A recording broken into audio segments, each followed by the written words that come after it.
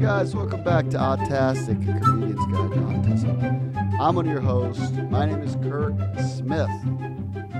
And I'm Graham Kay, coming to you from Brooklyn, quarantined in Brooklyn. Boom. That is Kirk Smith. He is quarantined in Florida. Kirk has an autistic son. I have an autistic brother. Now, a little bit of insider info. As some of you already know, Kirk has coronavirus. And how long have you had a fever now, Kirk? 21 days. It's driving me bananas. I don't know if you can see so sorry. on the thing, but I'm sweaty again, and I have a headache. You look handsome. Oh, thanks. I'm going to be a very handsome corpse. Yeah. No, don't say that. You are Jokes, looking better. Jokes. You're looking much better than last week when you were on your side. You could barely do anything.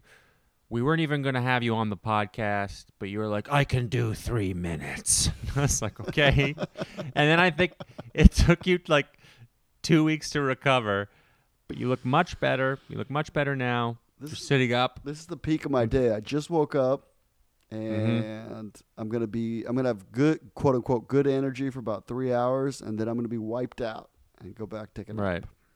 Well, baby steps. 3 hours is good. I'm glad that we can talk to you for that long. I'm glad you are committed to the Autastic podcast and the movement of autism awareness. The good news is, Kirk, we don't have to talk too much today. I was gonna say, what are we gonna talk? 5 minutes? Yeah.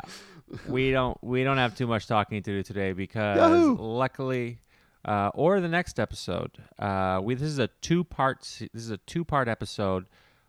The wonderful roving reporter Jill Escher was great enough, courteous enough to send us a really good interview. It's a very dense interview, and but a very interesting, informative interview with a lot of information, and it is probably more pertinent towards those of you listening who have a loved one on the lower end of the spectrum, less functioning, like your son, Kirk. So anyway, what's about to happen is Jill Escher is doing a longer interview with Lee Wachtel, MD. She's a medical director at the Neurobehavioral Unit at Kennedy Krieger Institute in Baltimore, Maryland. Is that right, Kirk? Yeah, this is a two-parter, right? That's right. It's a two-parter, and it's about a 40-minute interview, so we're going to break it up in 2 parts. This is part 1. And do you have anything to add before we throw to the Let's roll it. interview? Yeah, you are tired. Let's roll it.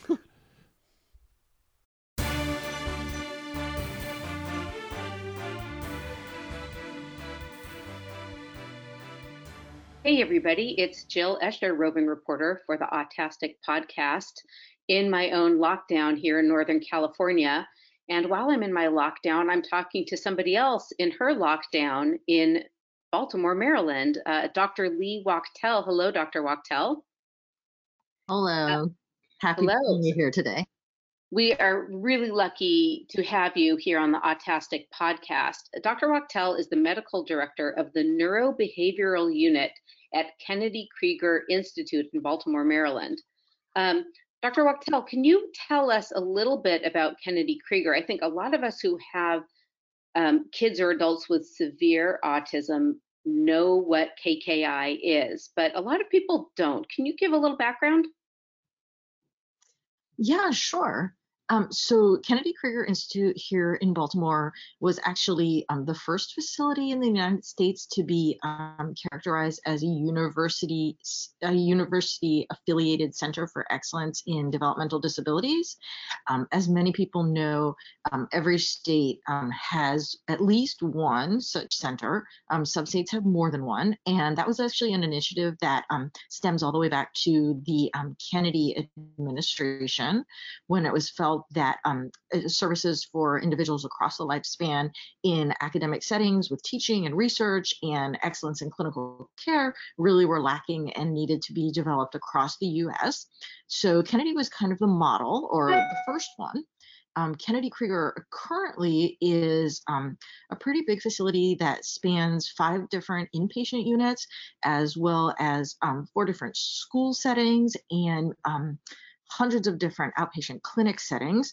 And in general, Kennedy Krieger is really in the service of any child, adolescent, and we do have a number of adults who continue with us throughout their lifespan, with any disorder of the central nervous system.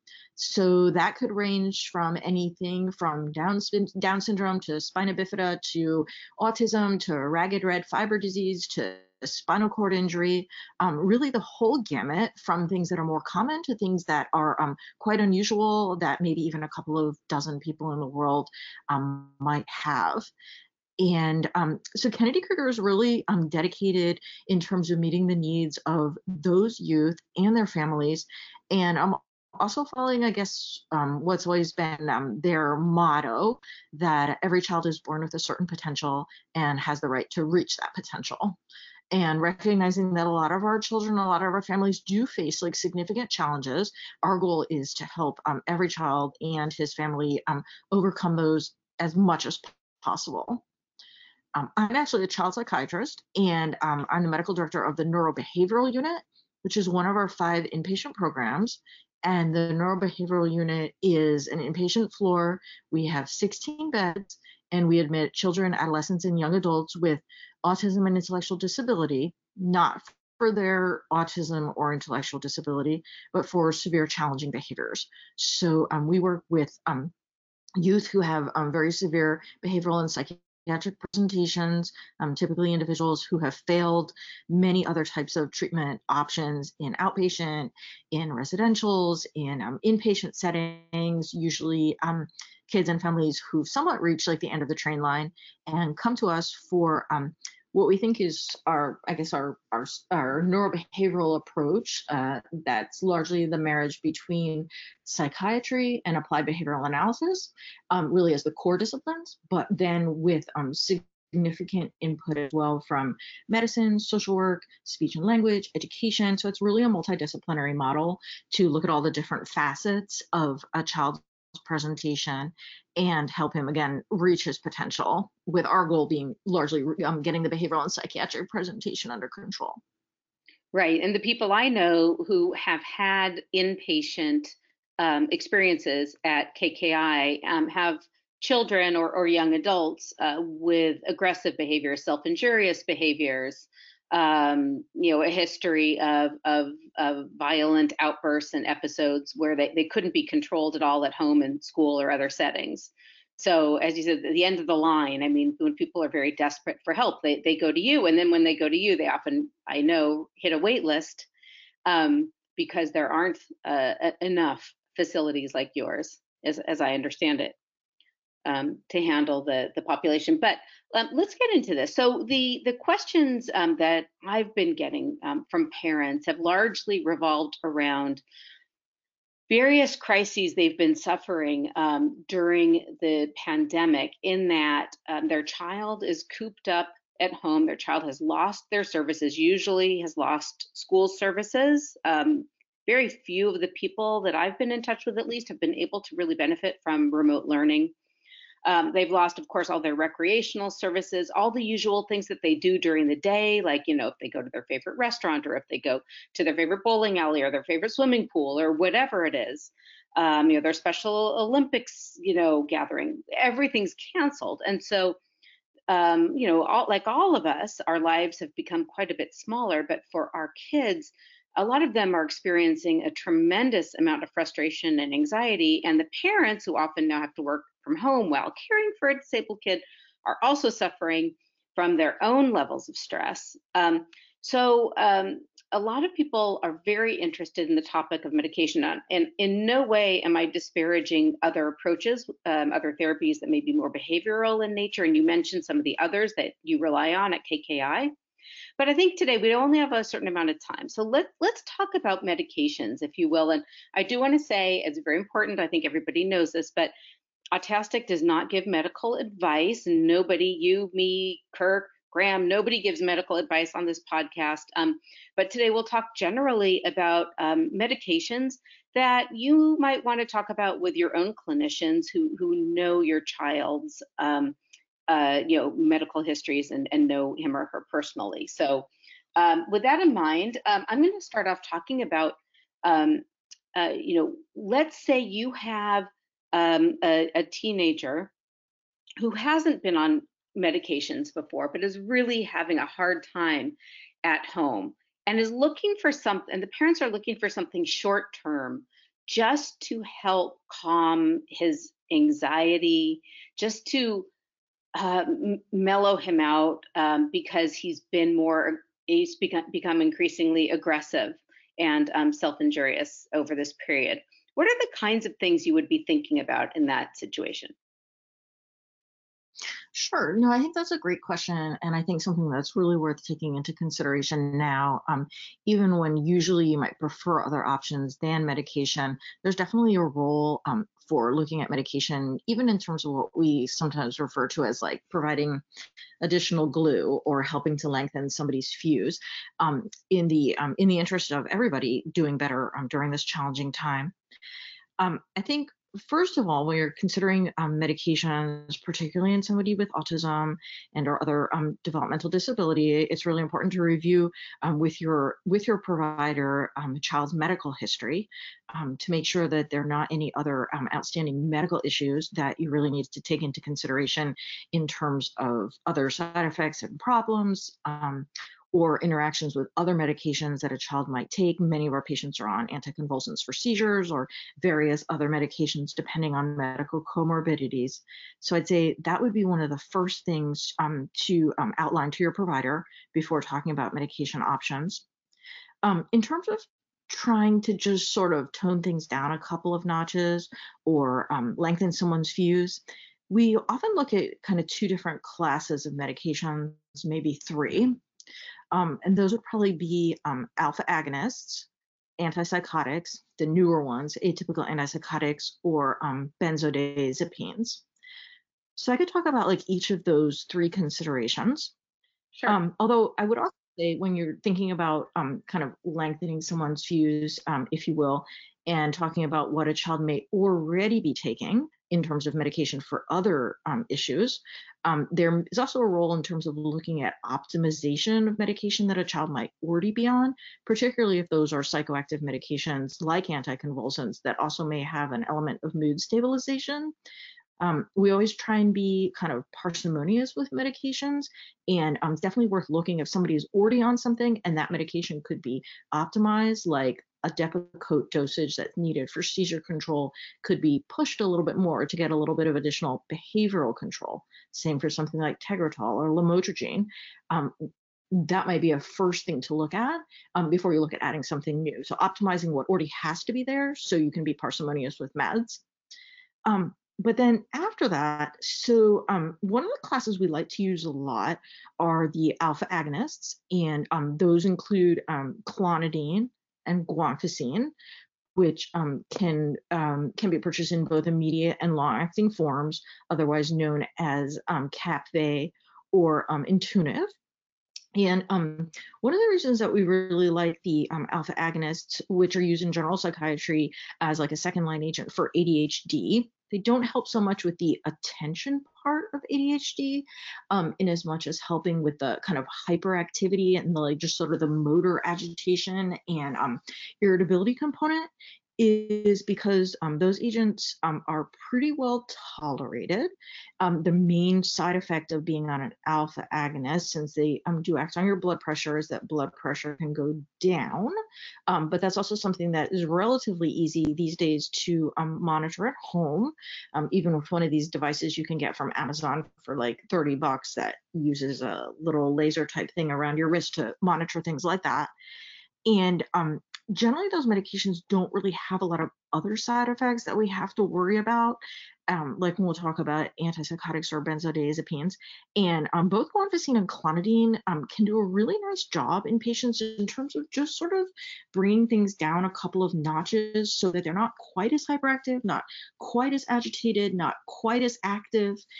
It may not be what you'd want in normal times when you'd like your child to be running around outside and really fully engaged in everything, but can serve a lot of benefit now. And additionally, those medications help a lot with sleep. They're also used generally in child psychiatry for sleep. And I think that that's something that a lot of people are struggling with now.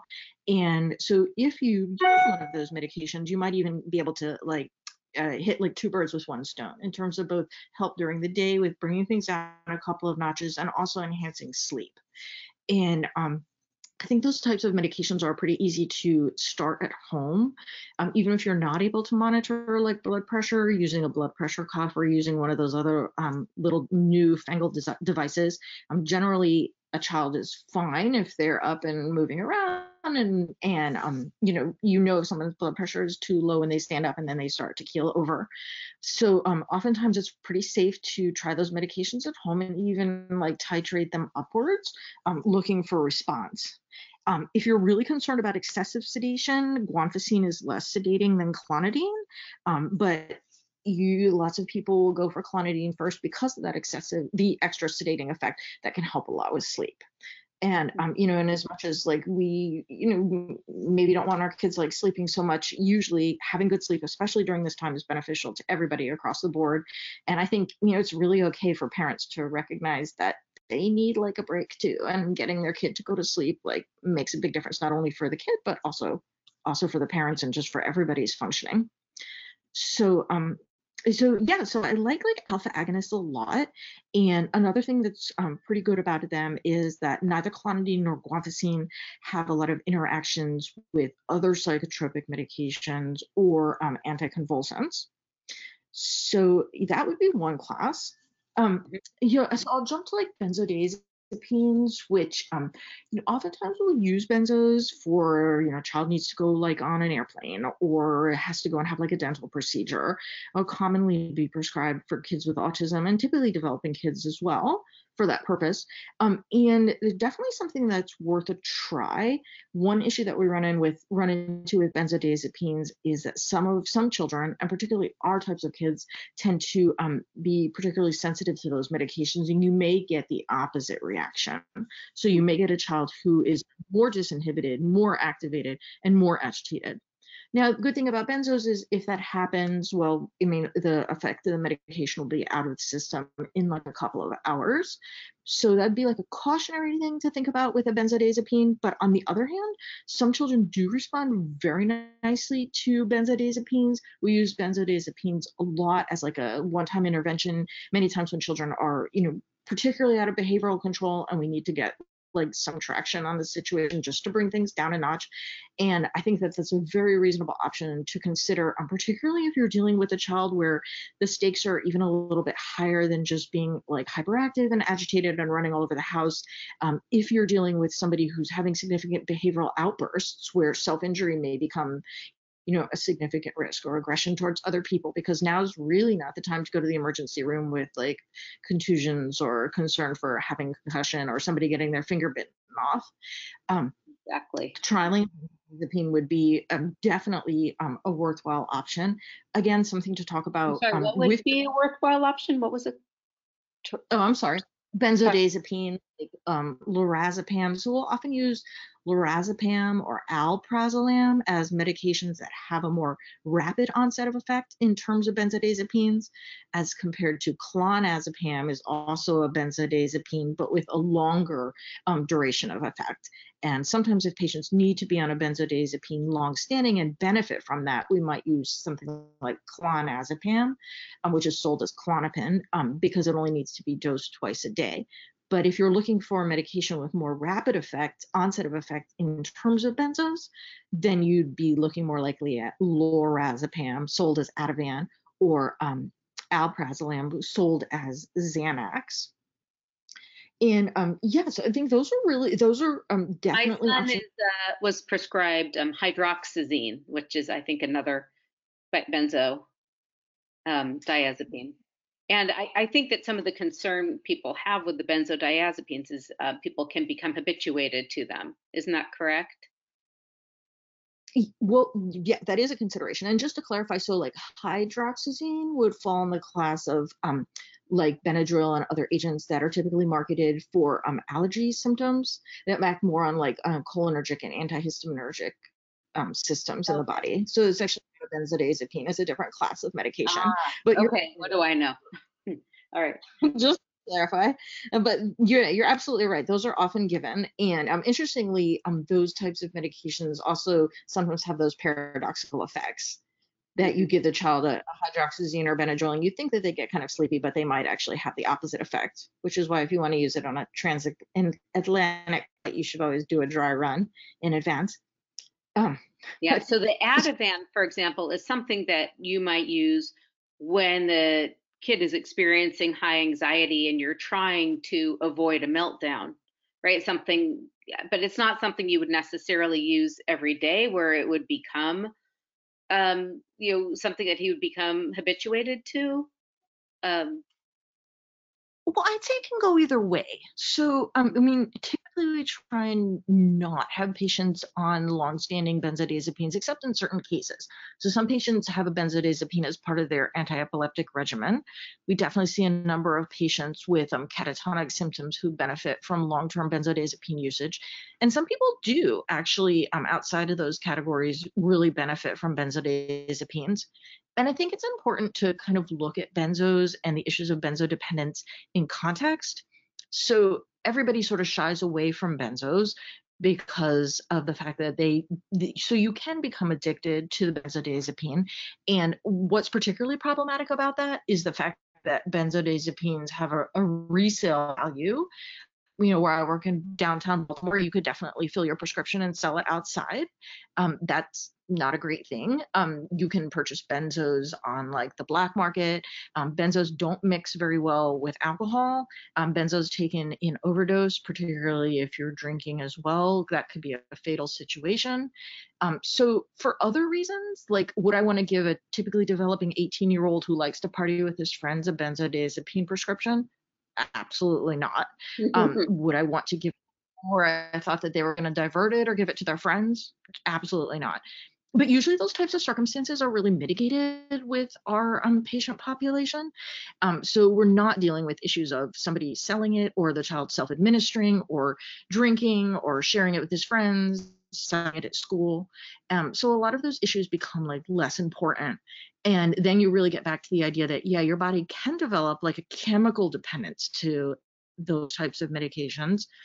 Typically what we've seen in our patient population is that as compared to people who abuse those medications, they don't typically need more and more and more in the same way as somebody who's just using it like as a medication of abuse to like escape from reality or just to like veg and chill out like they would be smoking something else in the street. So I think that we don't see that same degree of dependence, and we definitely get away from a lot of the dangers associated with benzodiazepines. And so if you need to be on a benzodiazepine like long term, it's actually not the worst thing in the world. I have many patients who've been on benzodiazepines long term. But if you are using one more like to get through a rough period, and we also see that situation, like a child who say is recovering from surgery and, was not able to really understand like what needs to happen and necessary medical procedures and needs to be a little bit like chilled out. That's okay. And it comes with benzodiazepines is then they just need to be weaned. So discontinuing the medication, you can't do it all at once because withdrawal from a benzodiazepine could be dangerous, but it becomes like a weaning process, which is very safe and under like medical direction, really something that can be readily accomplished.